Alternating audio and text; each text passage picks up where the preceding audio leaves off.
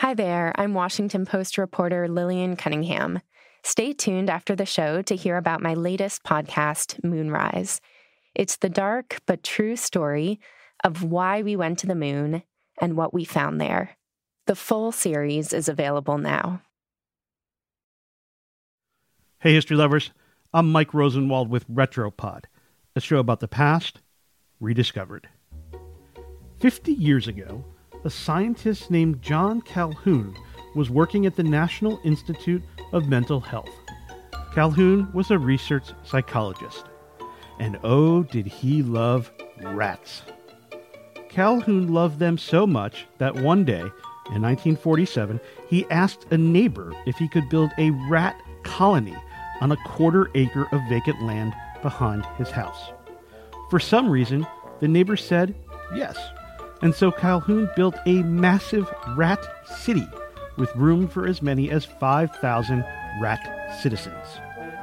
This rat city was the beginning of an experiment that revolutionized the way we see human behavior. There are many oddities to founding a rat city, which Calhoun quickly discovered. For instance, Calhoun was surprised to find that even though there was room for 5,000 rats, the population, according to a 2009 Journal of Social History study, leveled off at a mere 150. He never could figure out why. So, Calhoun decided to tweak his rat city to create a rat paradise. Well, actually, a mouse paradise. Yep, Calhoun pivoted to an entirely new creature. From 1965 until 1973, Calhoun built and studied a mouse utopia. He created mice apartments in towers that resembled high-rises. He took steps to improve the colony's hygiene and reduce disease, just like, say, a health department director would in a human city.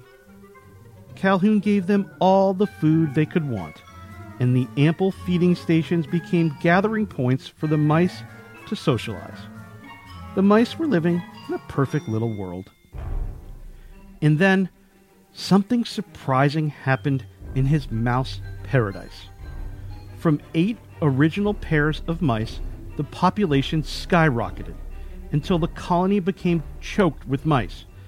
And as the population grew, the social order broke down, until ultimately the entire rodent population collapsed. Dozens of young male mice, unable to find a place in groups dominated by others, became marauding gangs that attacked female and younger mice. Mothers abandoned their children, or sometimes even attacked them.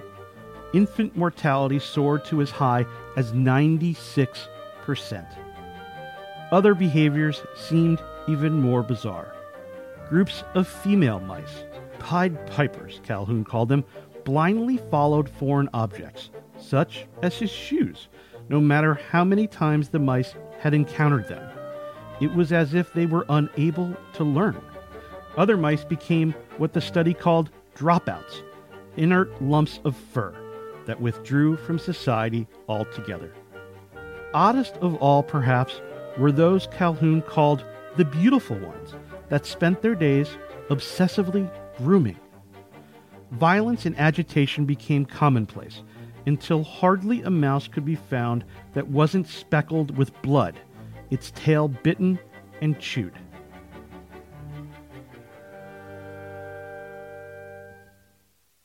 Calhoun's results captured the public's imagination in the mid-1960s, just as awareness was growing of the population explosion and the destruction humans had already done to their environment. His findings created a doomsday model of what might happen if human beings failed to slow population growth, and his work suggested that evolution had given animals, perhaps including humans, a self-destruct button to prevent a species from overpopulating its habitat. Calhoun's experiment is still one of the most widely cited papers in psychology and has informed our understanding of how people behave in dorms, prisons, and other crowded spaces. It has become the stuff of dystopian fantasy in science fiction.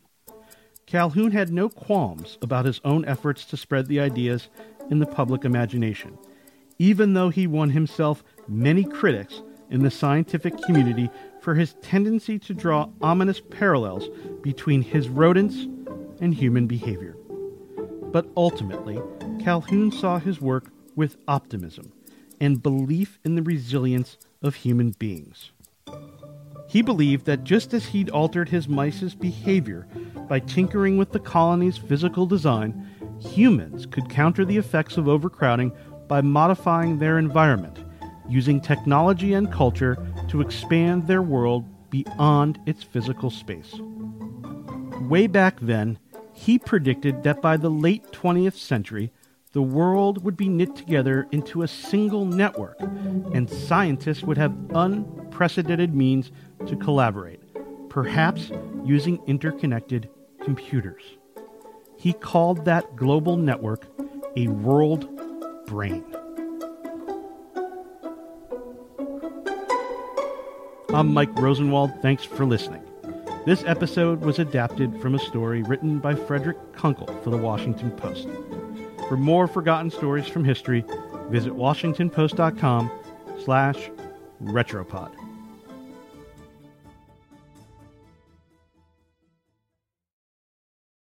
Hi, I'm Lillian Cunningham, host of the Washington Post's presidential and constitutional podcasts. We've just released the finale for my latest series called Moonrise. It re-examines the story you thought you knew about why we went to the moon. I dig into newly declassified documents and presidential records, closed-door political deals, the Cold War nuclear arms race, and even the history of science fiction to tell a new story about space. Listen on your favorite podcast app or at washingtonpost.com/moonrise. You can binge the entire series, available now.